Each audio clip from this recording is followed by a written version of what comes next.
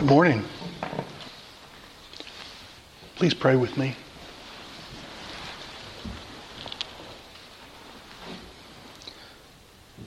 Oh, gracious Father, we thank you for the blessed occasion of the gathering of your people. Father, we pray that you would be with us this day. Would you encourage and build us up in the most holy faith? Father, would you prepare us for the days ahead? We desire to live in this world as your servants, to be ambassadors for your kingdom. Build us up, we pray. Use us to encourage each other. We ask you these things in Jesus' name. Amen. Well, brothers and sisters, I have a cautionary sermon for you this morning. One that may be as hard to hear as it is to preach. Please open your Bibles to 1 Samuel chapter 27. 1 Samuel 27. I was blessed to be raised in a Christian home. I'm not sure it would be possible to overstate how blessed. But of the many pleasant memories I have, one that I dearly cherish is the memory of sitting up in my parents' bed just before my bedtime as a small boy and having Bible stories read to me. Do you have favorite Bible stories? What are your favorite Bible stories? Well, being a fallen little boy, I delighted in those violent and bloody ones. Even though Mrs. Eggermeyer often cleaned them up a little bit for the children's Bible story book from which I often heard the stories. Later I found out that they were even bloodier than my young mind could imagine. I liked Moses and Joseph and Samson and Gideon and Ehud. But for Old Testament heroes for a young boy, there's not much competition for David, the second king of Israel. David. That poor, introspective shepherd boy. You remember the youngest of those strong and handsome brothers? You remember he was forgotten back at the sheepfold as a nobody. But according to the mighty Samuel, when God looked at David's heart, he saw something that the eyes of men couldn't see. Jehovah seeth not as a man seeth, for man looketh on the outward appearance, but Jehovah looketh on the heart.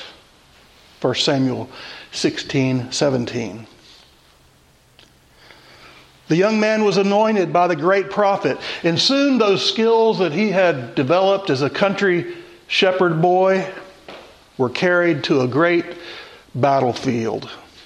And the young hero slew a giant of a man who had defied and humiliated the armies of Israel. And suddenly he was thrust into the limelight. Bam! And from those humble beginnings, the shepherd son of Jesse, the great grandson of Boaz and Ruth, from those humble beginnings we find in Holy Scripture, listen, one of the most complete biographies of anyone in the ancient world.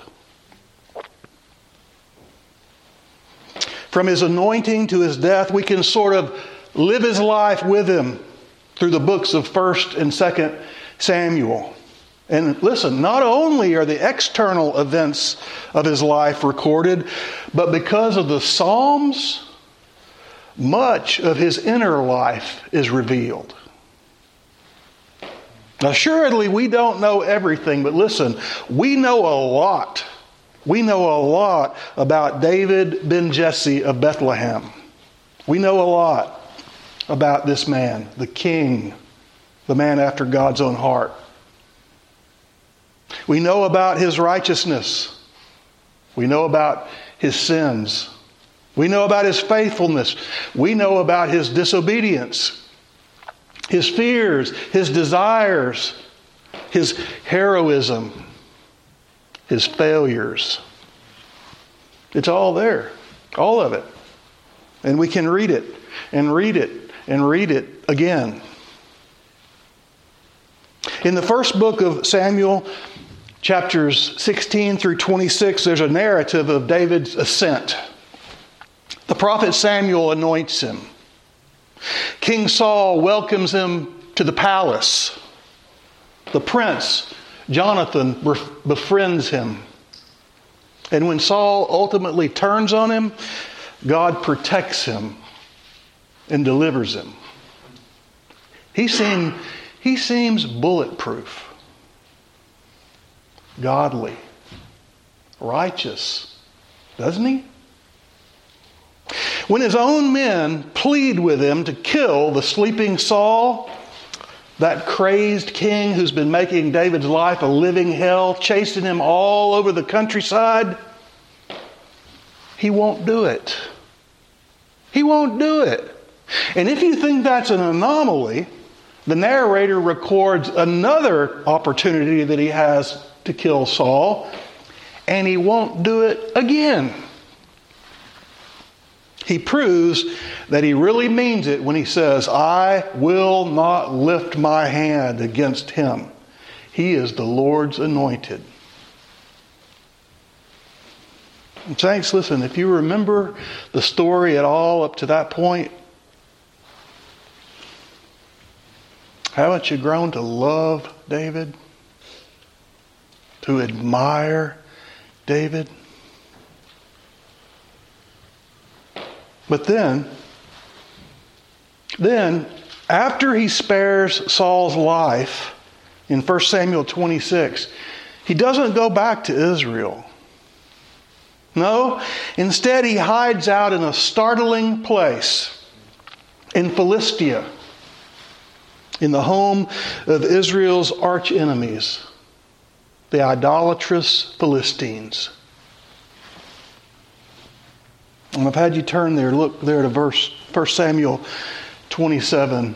And saints, listen, this is not a bright spot in David's life. Where is faith? Where is hope? Where is trust? 1 Samuel 27, the Bible says, and David said in his heart, I shall now perish one day by the hand of Saul. There is nothing better for me than that I should speedily escape into the land of the Philistines. And Saul shall despair of me to seek me any more in the coast of Israel. So shall I escape out of his hand. And David arose and passed over with 600 men that were with him unto Achish, the son of Maoch, king of Gath. And David dwelt with Achish at Gath. He and his men, every man with his household, even David with his 2 wives, Ahinoam the Jezreelitess and Abigail the Carmelitess, Nabal's wife. And it was told Saul that David was fled to Gath, and he sought no more again for him. And David said unto Achish, if I have now found grace in thine eyes, let me dwell in a place in some town in the country, that I may dwell there. For why should thy servant dwell in the royal city with thee? Then Achish gave him Ziklag that day. Wherefore Ziklag pertaineth unto the kings of Judah unto this day. And the time that David dwelt in the country of the Philistines was a full year and 4 months. And David and his men went up and invaded the Geshurites and the Gezerites and the Amalekites. For those nations were of old the inhabitants of the land, as thou goest to Shur, even unto the land of Egypt. And David smote the land, and left neither man nor woman alive. and took away the sheep and the oxen and the asses and the camels and the apparel, and returned and came to Achish. And Achish said, "Whither have you made a road today?" And David said, "Against the south of Judah, and against the south of the Jerahmeelites, and against the south of the Kenites." And David saved neither man nor woman alive to bring tidings to Gath, lest they should tell on us, saying, "So did David, and so will be his manner all the while he dwelleth in the country of the Philistines." And Achish believed David, saying, "He hath made his people Israel to utterly abhor him. Therefore he shall be my servant forever." Well, what about this? What do we do with this? Where's the David that we've grown to love? Where's the poster child of Israel? What's happened to him? Consider, he's given himself over to a pagan king in a strange and foreign land. He's basically become a legionnaire, a mercenary. He raids, he kills, he pillages. Oh, he doesn't raid in Israel. No, he just assaults pagans. And he lies about what he's doing. And he massacres everyone involved, men and women. So there's no one left to blow his cover. He's a deeply compromised man. He's a soldier of fortune, hiding out in a foreign land, making his living by theft, lies, deceit, and murder.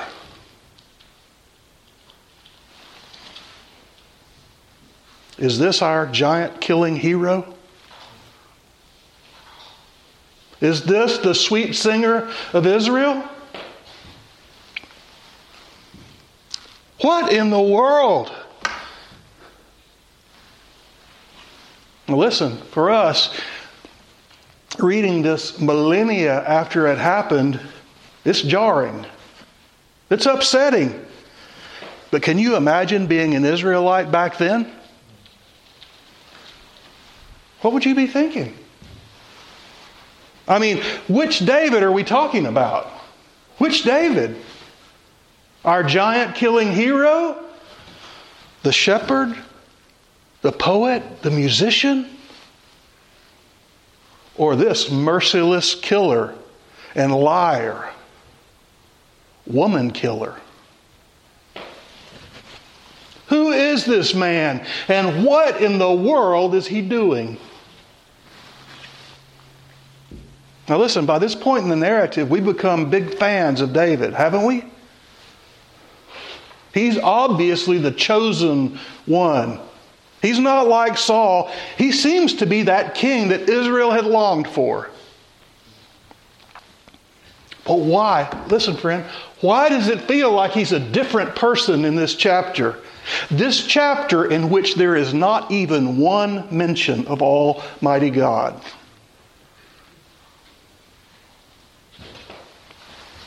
Doesn't it almost feel like a betrayal? Are you listening? Doesn't it almost feel like a betrayal? Like he's not the one that we thought he was?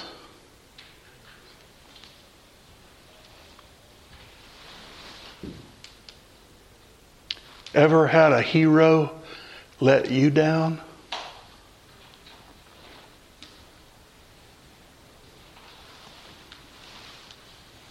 Have you ever had a hero let you down?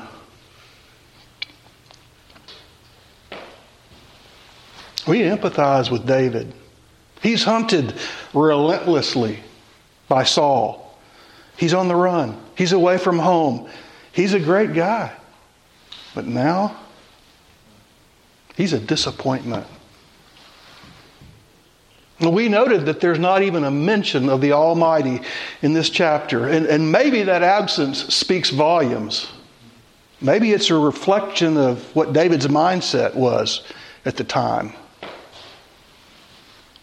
Instead of loving trust in the divine provision that he's seen his entire life, instead of that, he's making his own way.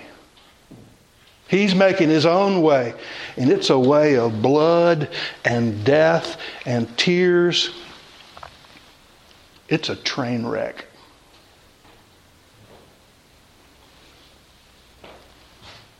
Friend, listen. This book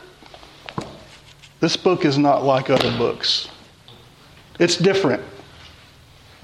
This book changes people's lives. It's changed lots and lots and lots of people's lives. And listen, could it be, friend, could it be that here, in the divine narrative of Holy Scripture, God Almighty Himself, through the pen of the human writer, could it be that He is showing us the danger of human heroes? Could it be?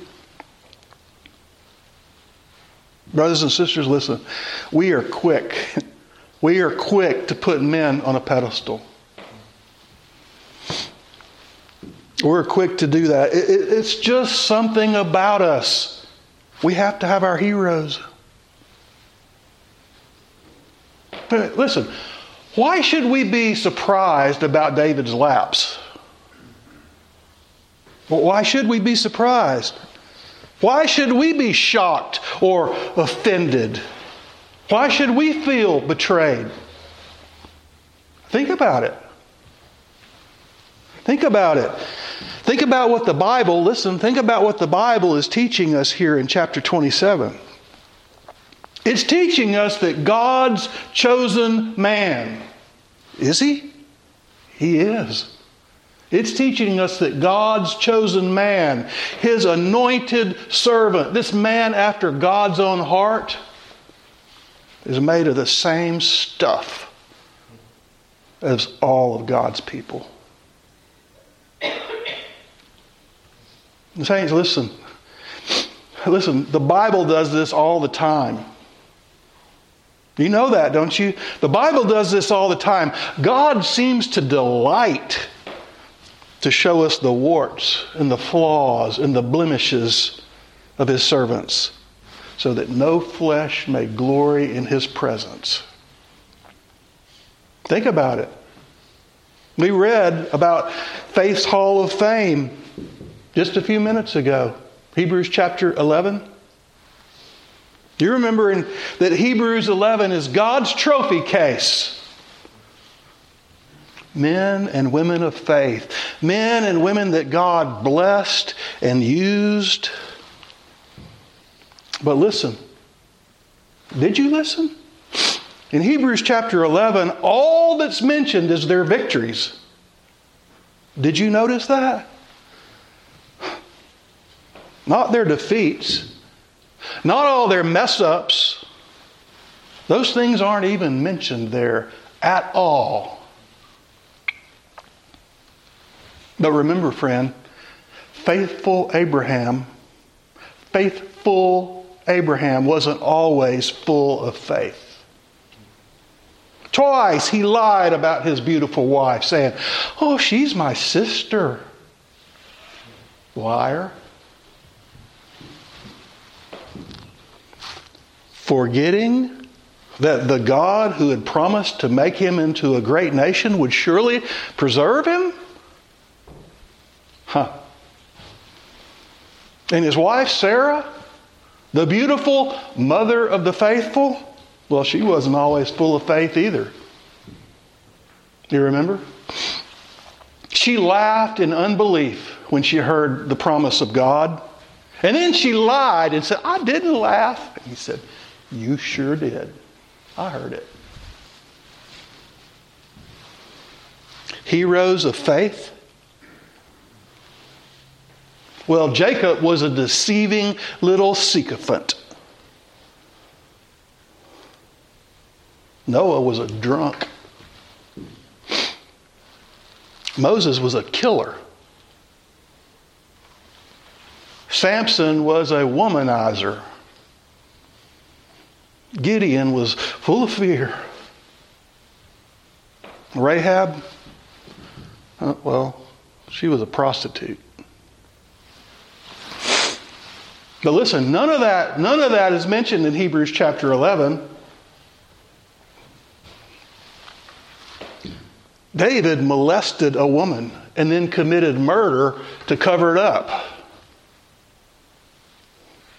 Elijah was so depressed that he was suicidal.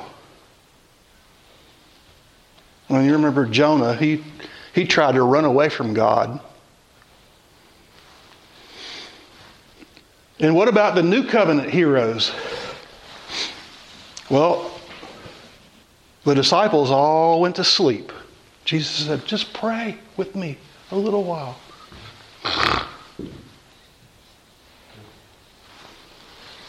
And then Peter, the rock, he denied he even knew the Lord.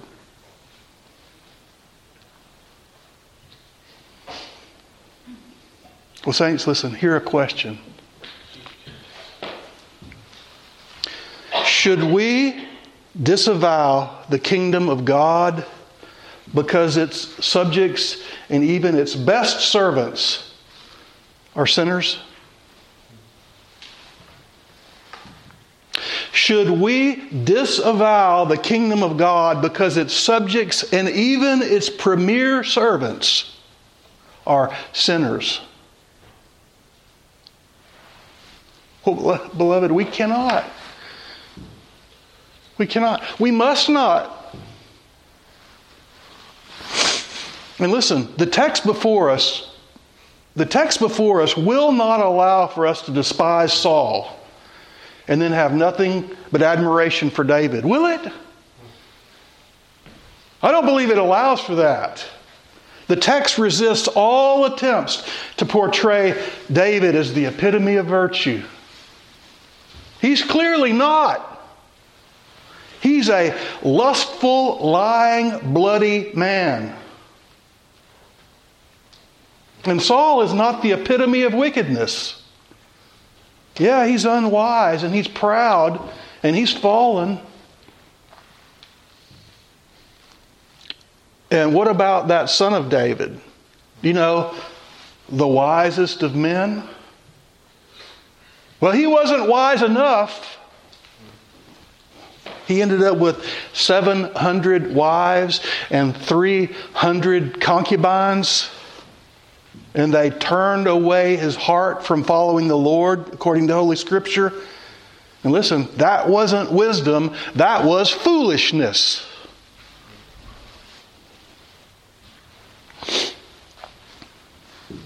Ever had a hero let you down?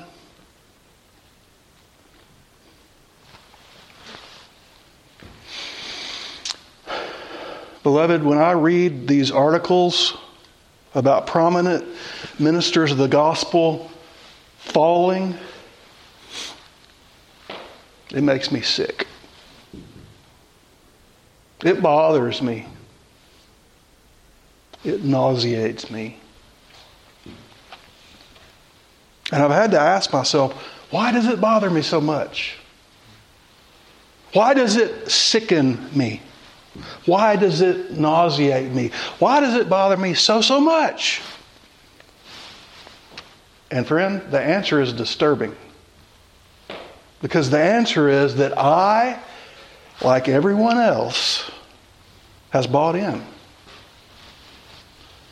And I've admired the persons of men. And I've made heroes out of fallen human beings.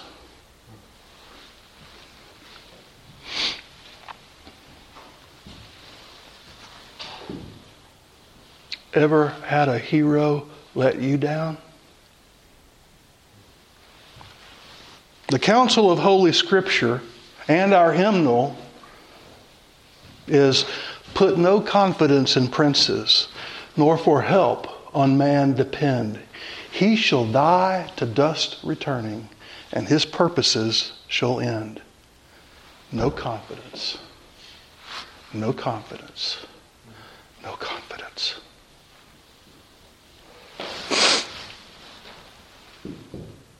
Beloved, listen. There is only one real hero in Christianity. Do you know his name?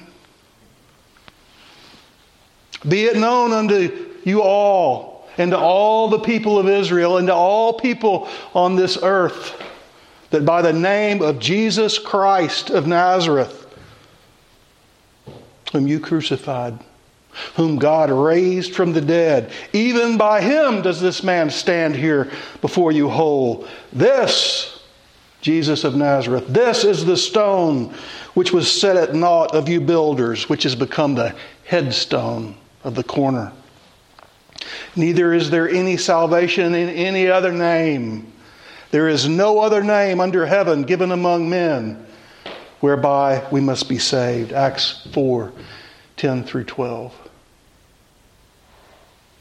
Do you know his name?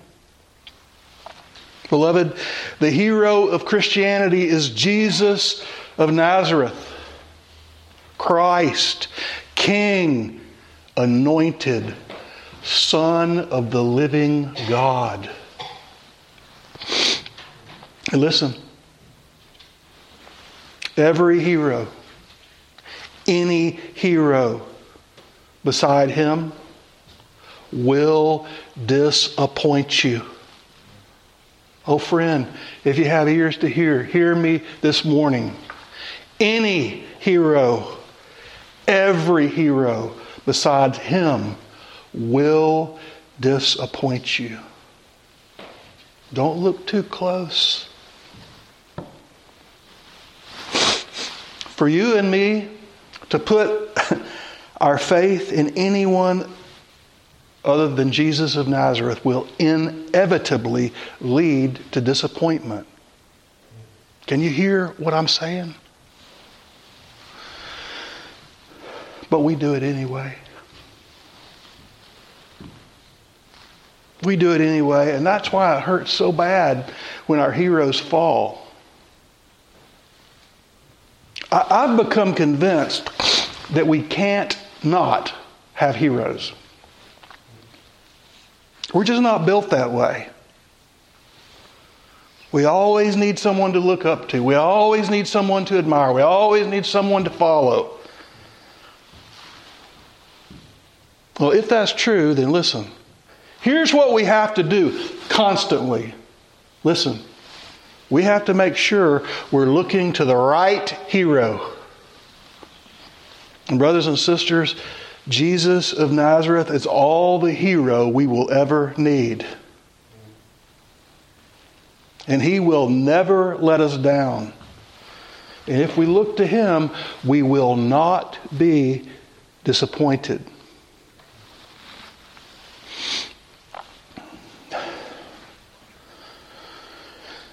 Growing up in the church that I did as a young man, I had the opportunity to hear many wise and beautiful prayers.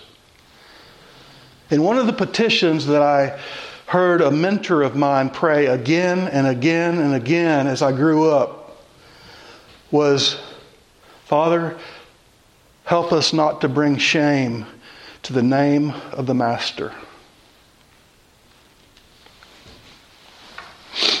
Do you understand that request? He was praying that God would not allow us fallen human beings, us sinners saved by grace, us professing Christians, that God would not allow us as ambassadors of the kingdom to act in such a way as it might bring shame upon the King. Now, this idea is rooted in Nathan's rebuke of David's adultery.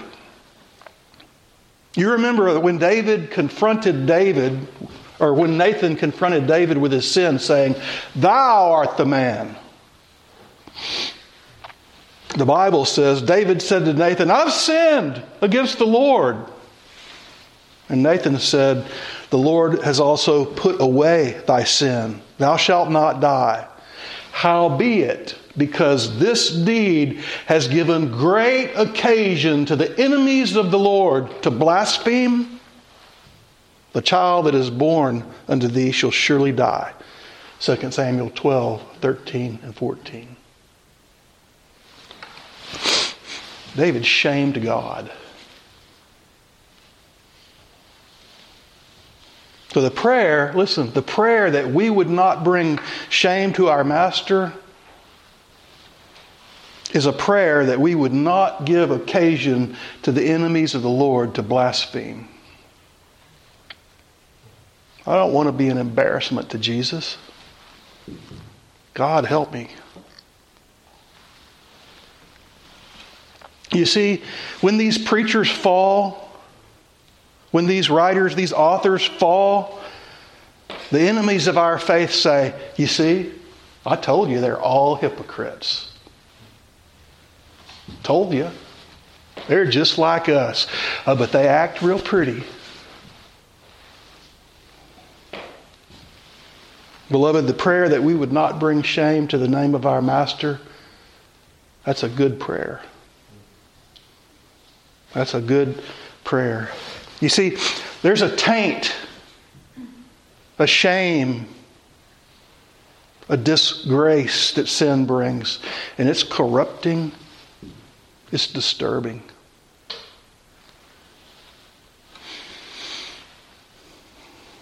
I got books in my library that I'm conflicted about. Conflicted because the books blessed me when I read them. But now, the author has been shown to be a notorious secret sinner who has shamed the church and abused the gospel and dishonored the Master. What should I do now? Should I keep those books in my library? Or should I take them down to half-price books and let someone else have them? Or throw them away? Or burn them? What should I do? Well, to date, I haven't done anything. Like I said, I'm conflicted. And my thought has been, well, if I took every book out of my library written by a guy who's a sinner, well, I guess I wouldn't have a library. And I guess I would have to rip the Psalms out of my Bible. I don't know what I'll do. But I can't see those books by that author on my shelf without pain and without a certain revulsion. Say, I wish someone else had written that. Oh, Father, help us all. Keep us from evil. Help us not to bring shame upon the precious name of Jesus. Saints, listen.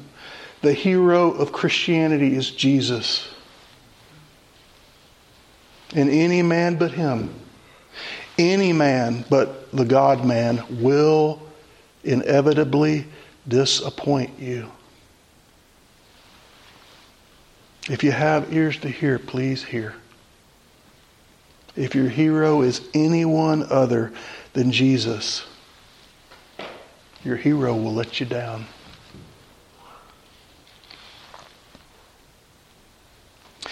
Sin, like a venomous disease, infects our vital blood. The only balm is sovereign grace and the physician, God. Our beauty and our strength are fled, and we draw near to death. But Christ the Lord recalls the dead with his almighty breath. Madness by nature reigns within. The passions burn in rage, till God's own Son, with skill divine, the inward fires assuage. We lick the dust. We grasp the wind, and solid good despise. Such is the folly of the mind, till Jesus makes us wise.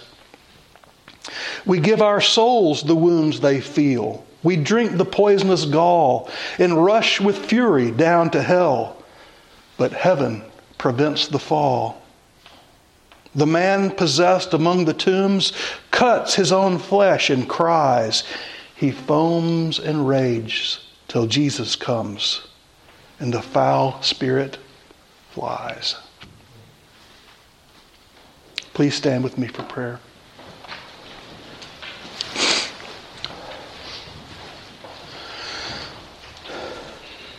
Let us pray. Lord Jesus, give me a deeper repentance, a horror of sin, a dread of its approach. Help me chastely to flee it and jealously to resolve that my heart shall be thine alone. Give me a deeper trust that I may lose myself to find myself in thee, the ground of my rest, the spring of my being. Give me a deeper knowledge of thyself as Savior, Master, Lord, King. Give me deeper power in private prayer, more sweetness in the Holy Scripture, a more steadfast grip on its truth. Give me deeper holiness in my speech, thought, actions, and let me not seek moral virtue apart from thee. Oh, plow deep in me, great Lord, heavenly husbandman, that my being filled may be like a tilled field, the roots of grace spreading far and wide until thou alone art seen in me. Thy beauty golden like summer harvest, thy fruitfulness as autumn plenty. Oh, help me have no master but thee, no law but thy will, no delight but thyself, no wealth but that thou givest, no good but that thou blessest, no peace but that which thou bestowest. I am nothing but that thou makest me. I have nothing but what I receive from thee. I can be nothing but that grace adorns me. O quarry deep within me, dear Lord, and fill me to overflowing with thy living water. In Jesus' name, amen.